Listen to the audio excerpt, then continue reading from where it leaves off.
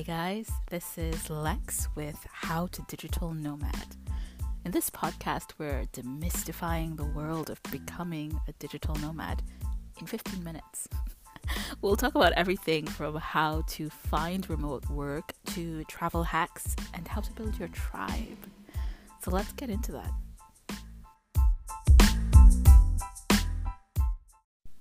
In today's episode, we're going to be talking about how to find remote work. Now, this is one of the most, if not the most, asked question that I get on the topic of being a digital nomad. So today, we're going to talk about 3 ways you can go remote.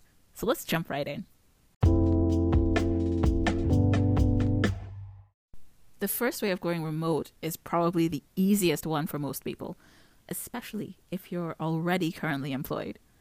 And it is, drum roll please. I can't say drum roll. Drum roll. Okay. Drum roll. It is to simply transform your current job into something remote. Yes. Now I know you're probably thinking, but how? And don't worry, I will show you. And while, this won't work for every single type of job, obviously if your presence is physically required, right? So if you're doing a job where most of it is done using your computer, i.e. you're not doing physical labor, then again, your presence is probably not physically required. So it means that already the main obstacle to going remote is already out of your way. So even if you're in a job or a company where this isn't yet the norm, frankly, it doesn't hurt to ask. And in many cases, when things aren't done, it isn't simply because no one has presented a convincing case before. So basically, to get this first method of going remote to work, you just need to ask in a way that can improve your chances of getting a yes. And luckily, I'm going to show you some ways to do that. So hang tight. So the first thing that you can do to improve your chances of getting a yes is to research. So you want to find examples of people doing what you do, but remotely. And this is really important to help you understand the process of what it's like and what it would mean in your particular context. So for example, if you're responsible for contacting suppliers, then maybe you'll need a voice over IP or VoIP software, or you might want to propose an agreement where you only travel to places within 2 time zones of your company base. So the key here is really just to anticipate objections and prepare for them. Prepare a document for yourself going through all of the potential pushback you could get or things that might worry your employer, and prepare well thought out solutions. And just like a little additional tip here is to also point out some potential positives as well, right? Oftentimes, you going remote is going to save the company money, or it might allow you to expand your skill set in some way or the other. So this could be something that's good to mention here. The good thing about this tip, doing research, is that when it comes to preparing and finding well thought out solutions, researching means that you don't have to think up these solutions for yourself. They already exist. They're already being used by people doing exactly what you do, but remotely. So this is such a valuable tip. The next tip is to be clear on your value to the company. Now, you're negotiating something that isn't common. It's a little bit more common now, but it still isn't common. So you want to make sure that you understand your position. Is it highly skilled? Is it expensive to hire and train someone to replace you? And even if it isn't, it doesn't mean that you can't try this. But knowing this will inform you on the next step and many other things in this journey. The next step is to consider a pay cut. Now, I know this is something that it doesn't sound like something you want to hear, but if you are traveling and giving up your apartment and bills, depending on where you are, of course, where you're based and where you're planning on traveling to, but most likely your living costs will actually be lower.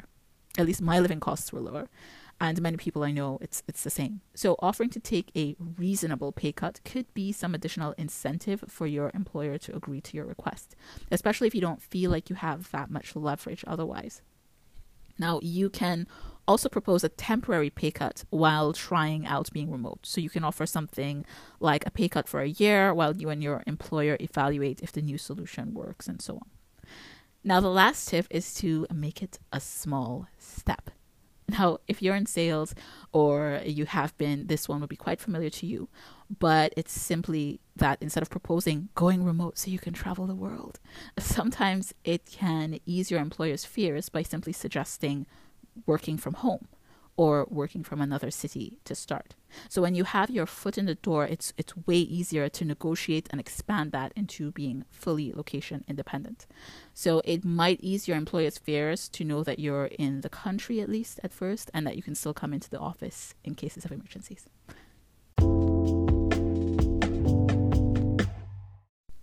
Now, the next method for going remote is to find a remote job. Is that it? I promise that I'm going to explain this. So this is the one most people think about when they hear the term digital nomad, and for good reason. Actually, if I did this episode a few years ago, this would be a tough sell because these jobs were so rare. But now, given the current global circumstances, it's actually easier than ever to find remote jobs in every field. This is important because previously these jobs were mostly limited to tech and related fields, but now you can find remote jobs for everything from teaching to admin, work like virtual assistants, consultation, marketing, writing, customer support, and not just tech support either, and a lot more. And remember, you're not limited by country. So you have more chances and opportunities than ever with companies literally all over the world hiring remote workers.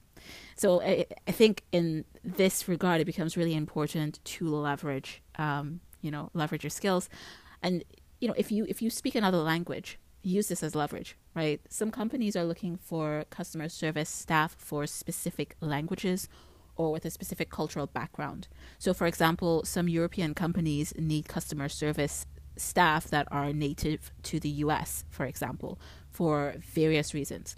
And that includes language, time zone, and so much more. Now, I didn't want to wrap up this point without giving some examples. So here are some good websites for looking for this type of work. So the first one is remote.com. Really good site. Then weworkremotely.com, FlexJobs, and also Indeed. Now, Indeed is a general, work job posting site, one of the biggest. I'm sure most of you already know it. But what I really want to stress here is that you can and should use filters to your advantage. So you want to try to filter by location, as well as where, like type of job, remote, obviously. But here's a little tip. Try going on the localized Indeed site. So, for example, the Italian site or the French site or whatever, and then filter jobs by remote and also whatever language you speak. So this, first of all, it allows you to compete on a much smaller scale. Number one, because you're in the localized version of the site. And there are a lot of companies that would post their jobs only on the localized version of a site, even when they are looking for someone that's remote, with remote opportunities. And also something, so just to give an example, let's say you're Canadian, you speak English and you speak French. You might go on the Spanish Indeed site or the German one or the Italian one and filter by location remote. Number one, because you're not based there and you want to work remotely. And then two, you might filter by languages, French or French and English or something like that. And what this will do, it'll pull up all the jobs where speaking that language is a requirement. And it might span different fields. There are a lot of companies that might need this, whether it's for customer care or for sales or for something else. A lot of companies, not just tech companies, but different types of companies. And this is a tip that I used myself with success. So it really does work. What you want to do when job searching on a whole is really avoid wasting a lot of time and energy to something where you're competing against a huge pool of people, not just because there are so many other options and people that might be equally talented and things like that, but also just because eventually it gets overwhelming for recruiters and a little bit less attention is paid. So allow yourself opportunities to shine and to really maximize your unique skill set. We all have them. You might not speak an extra language, but you might be good at Photoshop. And there, guaranteed there's going to be that customer care job or whatever virtual assistant job that's going to require someone with Photoshop skills, or that might be an extra plus, right? Or you might be really good at Excel. So there might be that remote job that's looking for someone that's good with Excel, that's a native French speaker. These are the things that really help you to find these little gems, and this is what you want to exploit and take advantage of as much as possible. And so also, just to wrap this segment up, I am going to include some other sites, some less well known, that in the show notes of this episode, that are also great for finding amazing remote jobs. So you can find them there.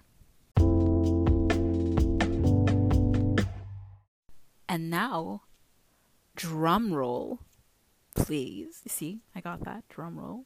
Said it properly this time. Drum roll, please.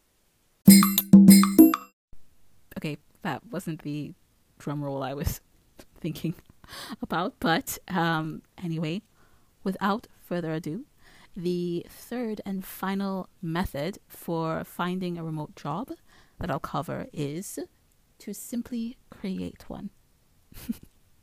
Now, this doesn't necessarily mean starting your own company. It can simply mean going freelance. And you can easily do this using any skill from your current job, or simply expanding and learning a new marketable skill. And don't worry, like with all of the other points I've covered here, I'm going to go into a bit more detail and explain exactly how you can do this. So let's dive in. So when it comes to freelancing or expanding somehow on what you already do using your skills, I obviously like to give a few examples, right? So are you an administrative assistant? You might want to try using that and freelancing as a virtual assistant. Are you a writer? Expand your skill set and learn an in-demand skill like copywriting. In sales, there's affiliate marketing online. Are you a teacher? You can also teach virtually online as well. The best part about this method is that you don't need to do a bunch of marketing to find your first clients, because there are tons of marketplaces online and platforms that already exist that are looking for people that have these skills. There are a lot of platforms looking for virtual teachers online, affiliate marketplaces, copywriting, and so on. Furthermore, if you're not sure that you have the skill set, consider that there are people selling services like writing product descriptions or organizing digital files and doing research for blog posts online. So I'd say first step is to make a list of the skills that you have. Then browse through marketplaces like Fiverr to see how people are marketing and selling these skills. Another option is to create a course or sell learning resources teaching people to do something that you already know. So sites like Skillshare or platforms like LearnWorld make this so incredibly easy. And like with everything I'm saying here, I'm going to include all of the links in the show notes and also on my website on the blog, so you can easily find all of the resources that I'm mentioning in this section. Now, if you need to learn a new skill and you think, okay, maybe I don't want to monetize any of the skills that I currently have, you might want to consider sites like Udemy, Skillshare, edX, which is free, by the way. There are tons of sites that give you access to free information so that you can learn a new skill and begin to market yourself. And, going freelance, it's a proven way to go remote. In fact, most of the other digital nomads that I've met on my travels are freelancing in some capacity. And many are making more money than they ever did with their regular job. As a matter of fact, some even switched from being salaried employees to on retainer freelance professionals for the very same companies that they previously worked with. And the great thing about freelance is that you can start part-time until you build a client base or you get your salary to a point where it can support you on your travels. With that said, here are some great freelance marketplaces just to get you started with this journey. So the first site is Upwork, really popular freelance marketplace, and for good reason. There's also People Per Hour, another great site.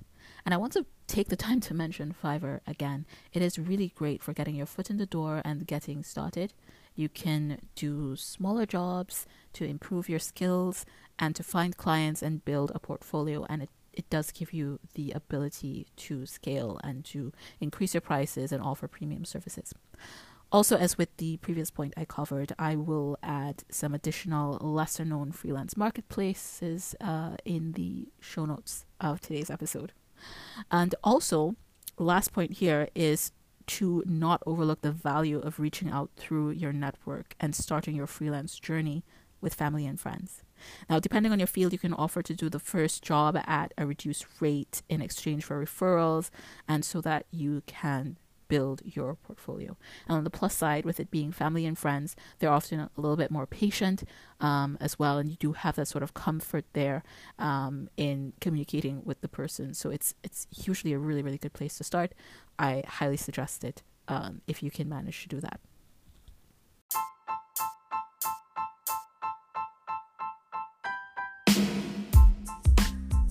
And that brings us to the end of today's episode of How to Digital Nomad. Finding remote work can seem like something impossible and super mysterious, but like with most things, taking the first step is usually the thing that opens up the way. So if location independent life is what you want, don't be afraid to go out and make it happen.